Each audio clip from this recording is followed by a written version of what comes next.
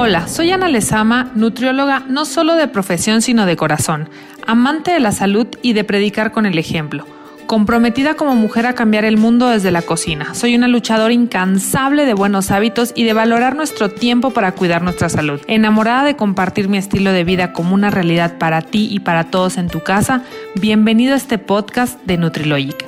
Arrancamos. Hola, ¿cómo están? Bienvenidos a este nuevo episodio de mi podcast de Nutrilogic. Ya saben, yo soy Ana Lezama, soy nutrióloga, soy trofóloga, tengo el manejo de la medicina ayurvédica. Me dedico a dar consultas ahorita, bueno, con esto de la pandemia, pues solamente consultas online. Las empresas que trabajo también ya las terminamos online, gracias a Dios. Y bueno, saben que soy una amante de la cocina, que me encanta compartirles recetas en mis redes sociales, que me pueden seguir en Facebook, estoy como Nutrilogic Educación Nutricional y en Instagram estoy como Nutrilogic MX, ¿ok? Y hoy quiero hablarles porque el episodio pasado fue de la dieta keto y me dio mucho gusto que mucha gente me escribió diciéndome que ya les quedaba claro cómo era una dieta keto, porque ahorita pues obviamente hay mil información en Facebook, instructores, internet, Instagram, o sea, todo, ¿no?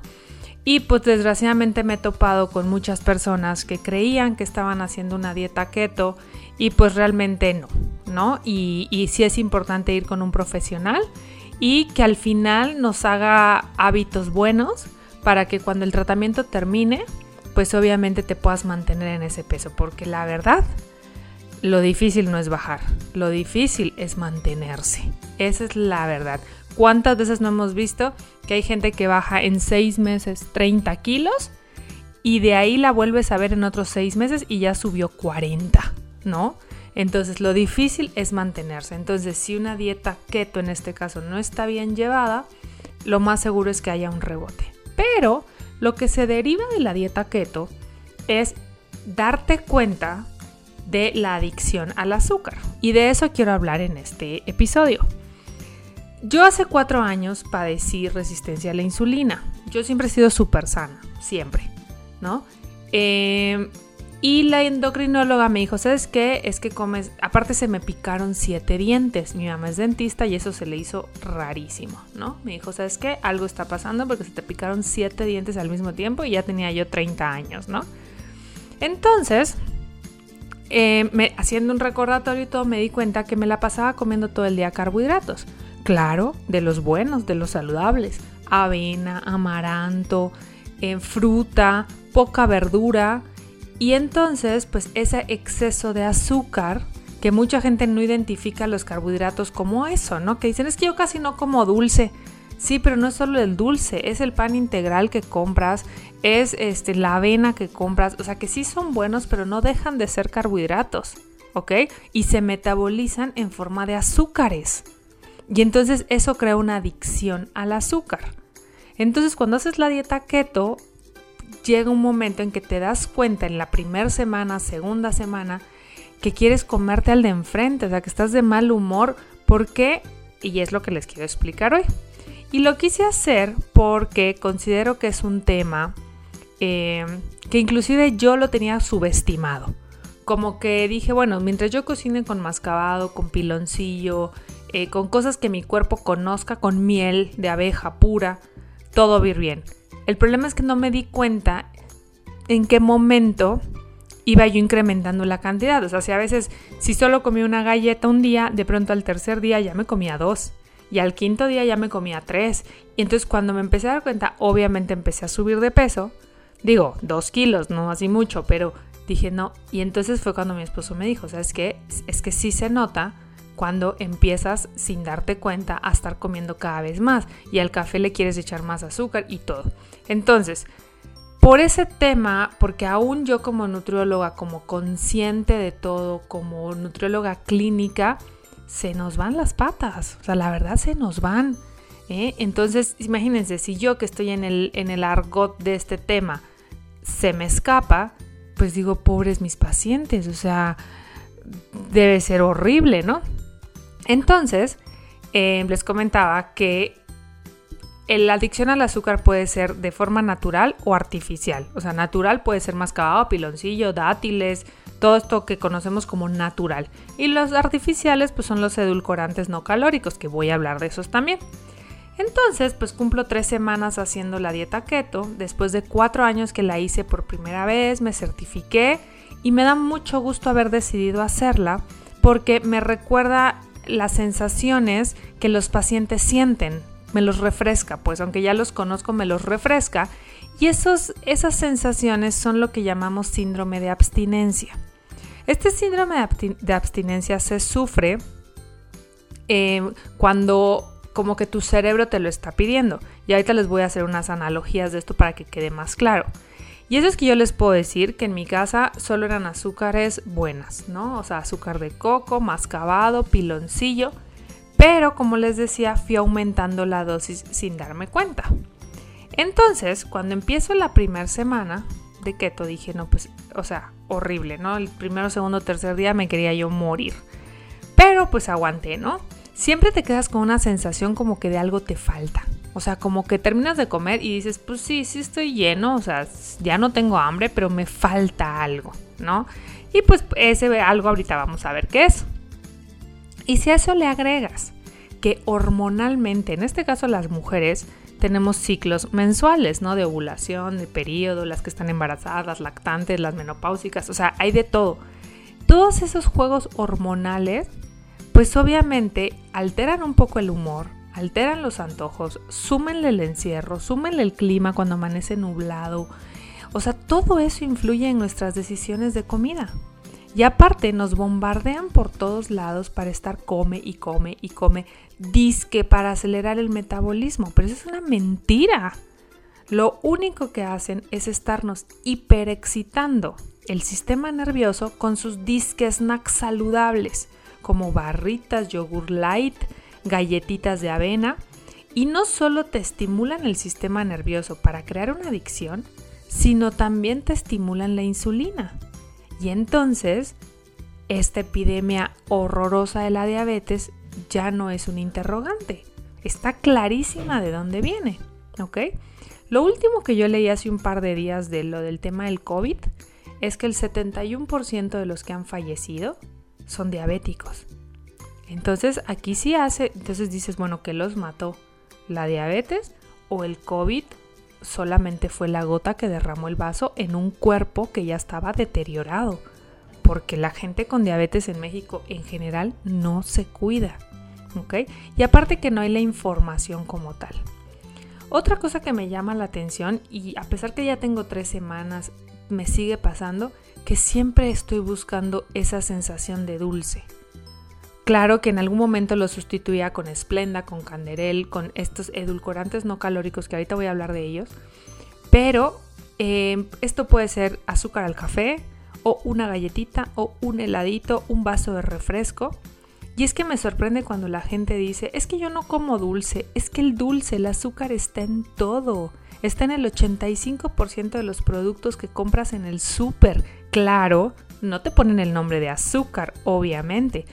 Lo vas a encontrar como dextrosa, isomaltosa, acesulfame, sacarosa, glucosa, fructosa, jarabe de maíz alto en fructosa, caramelo, zumo de fruta, dextrina, almíbar, miel de abeja, caña de azúcar, jarabe de malta, azúcar morena y 100 nombres más. Entonces, lo que yo te quiero dejar con esto es que uses tu sentido común. No digo que lo hayas perdido, pero que lo uses otra vez. Porque la adicción a estos ingredientes, a lo que comes diario, ha creado la adicción sin darte cuenta. O sea, todo esto que le adicionan a estos productos que compras normalmente, que supuestamente son sin azúcar, pero que sí son dulces, crean una adicción que hace que lo quieras tomar más. Entonces, el tomar un refresco de cola light te va a hacer querer tomar cada vez más, porque todo lo que le ponen es para crearte una adicción, ¿ok? Entonces, cuando nos damos cuenta, esto se ha metido como la humedad. Entonces, regresando al punto del sentido común, quiero que te quede claro que si algo dice 0% azúcar, lo comes y está dulce, tiene alguna forma de las azúcares que ya te mencioné anteriormente, y lo mejor es evitarlo, ¿ok?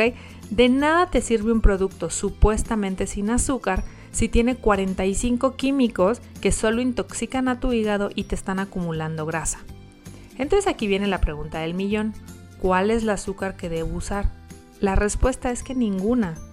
Existen 3 grupos de alimentos, que seguro ya los conoces: proteínas, grasas y carbohidratos. En las proteínas están los aminoácidos esenciales y los no esenciales. ¿Ok? De las grasas están las grasas ácidos grasos esenciales, que son el omega 3 y el omega 6, pero en la parte de carbohidratos no hay azúcares esenciales, o sea, no existe ese apartado, ¿me explico? Por lo tanto, no es necesario. Claro que sí tenemos que consumir carbohidratos, pero el 60% de nuestro consumo de carbohidratos debe venir de las verduras, o sea, el 60% de tu plato cada vez que te sientes a comer debe ser de verduras, ¿ok? Luego, si no tienes ninguna condición metabólica, podrías añadir una pieza de fruta de bajo índice glucémico, y si tu tratamiento lo permite, tu estatura, tu condición física, tu ejercicio, pues a lo mejor podrías añadir también un poquito de arroz o unas tortillas o un poquito de quinoa, ¿ok? Pero eso ya como que depende. Lo que quiero aquí dejar claro es que no hay azúcares esenciales, ¿ok? También te pido que consideres que nuestra estatura como mexicanos no nos permite muchísima comida. Nos han hecho creer que necesitamos comer mucho como si midiéramos 2,50 metros. La verdad es que la mayoría necesita la mitad de lo que come, ¿ok? O inclusive hay muchos pacientes obesos que comen en cantidad poco, pero lo que comen es totalmente alto en químicos, en tóxicos y en carbohidratos, ¿ok? Y esta modita de las 5 comidas al día, tardé mucho en encontrar como por qué no. Es que no hay sentido en el que si estás comiendo todo el día, el metabolismo se acelere, o sea, no tiene sentido eso.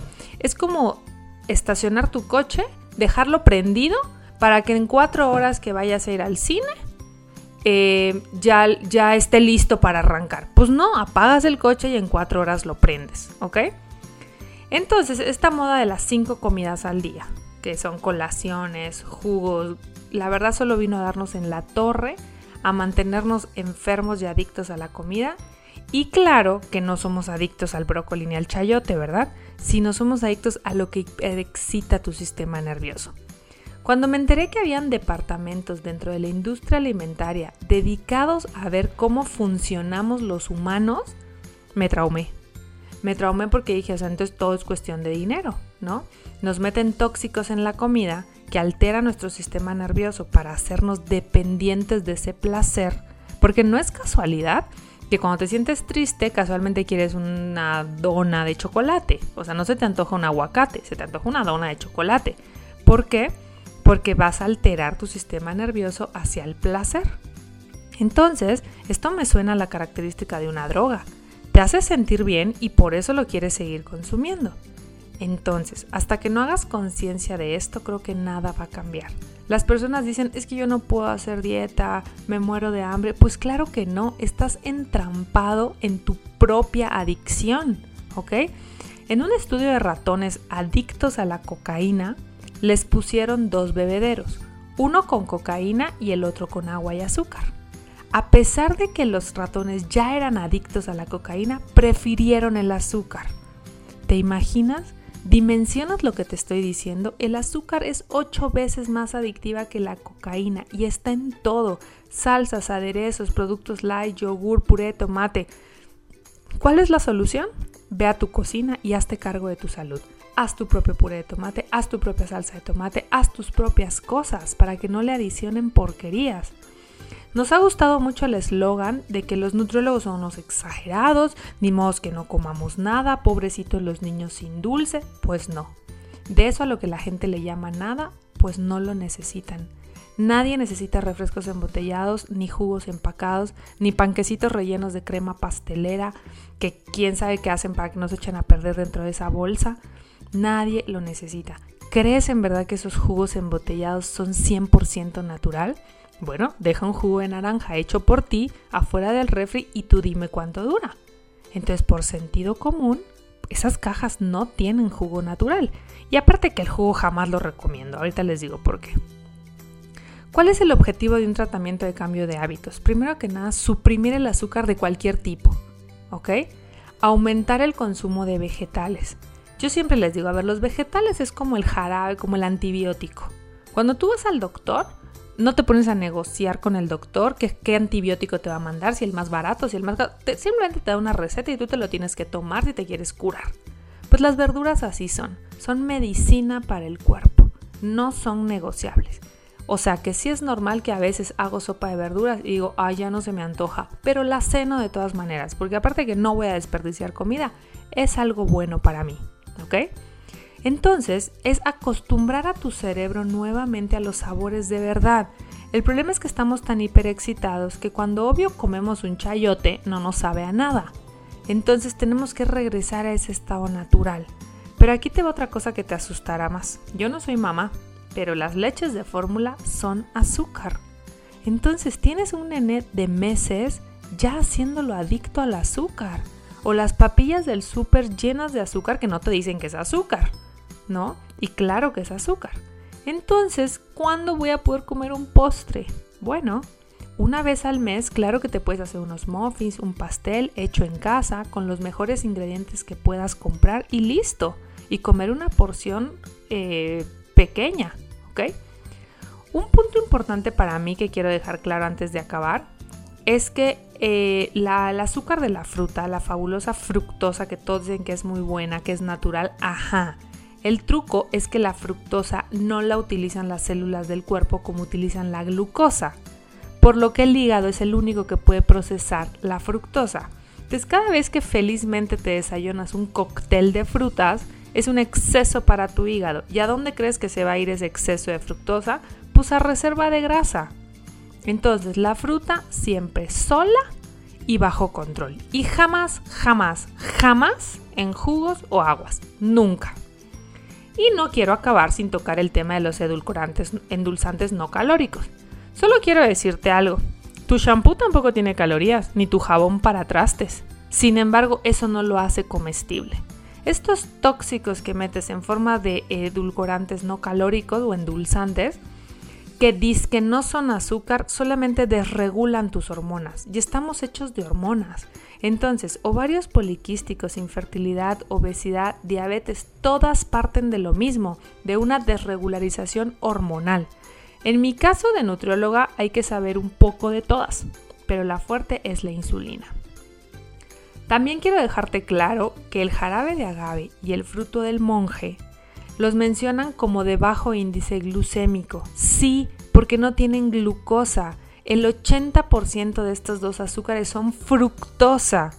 Entonces nos regresaríamos al punto del hígado. Si estás comiendo estos azúcares que están saturando a tu hígado, se va a ir a reserva de grasa, colesterol altos, triglicéridos altos, hígado graso.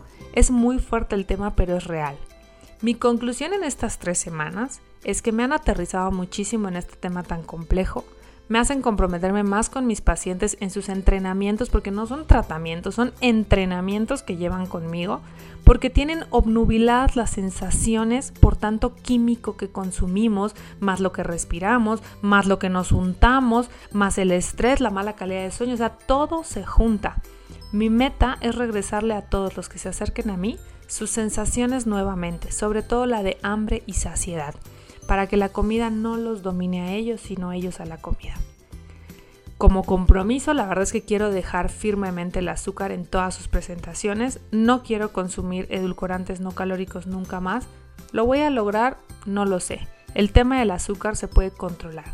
Sin embargo, siempre hay que estar a las vivas porque de poquito en poquito se vuelve a colar. Una idea que te puedo dar es no tengas azúcares en tu casa, para que realmente solo la consumas cuando salgas. No veo otra forma más que cortar el problema de tajo, ya que es una adicción.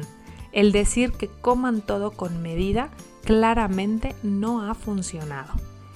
Ojalá que si se identifiquen con todo esto que les platico, le den la atención pertinente con el especialista que corresponda. Nos vemos en el próximo episodio.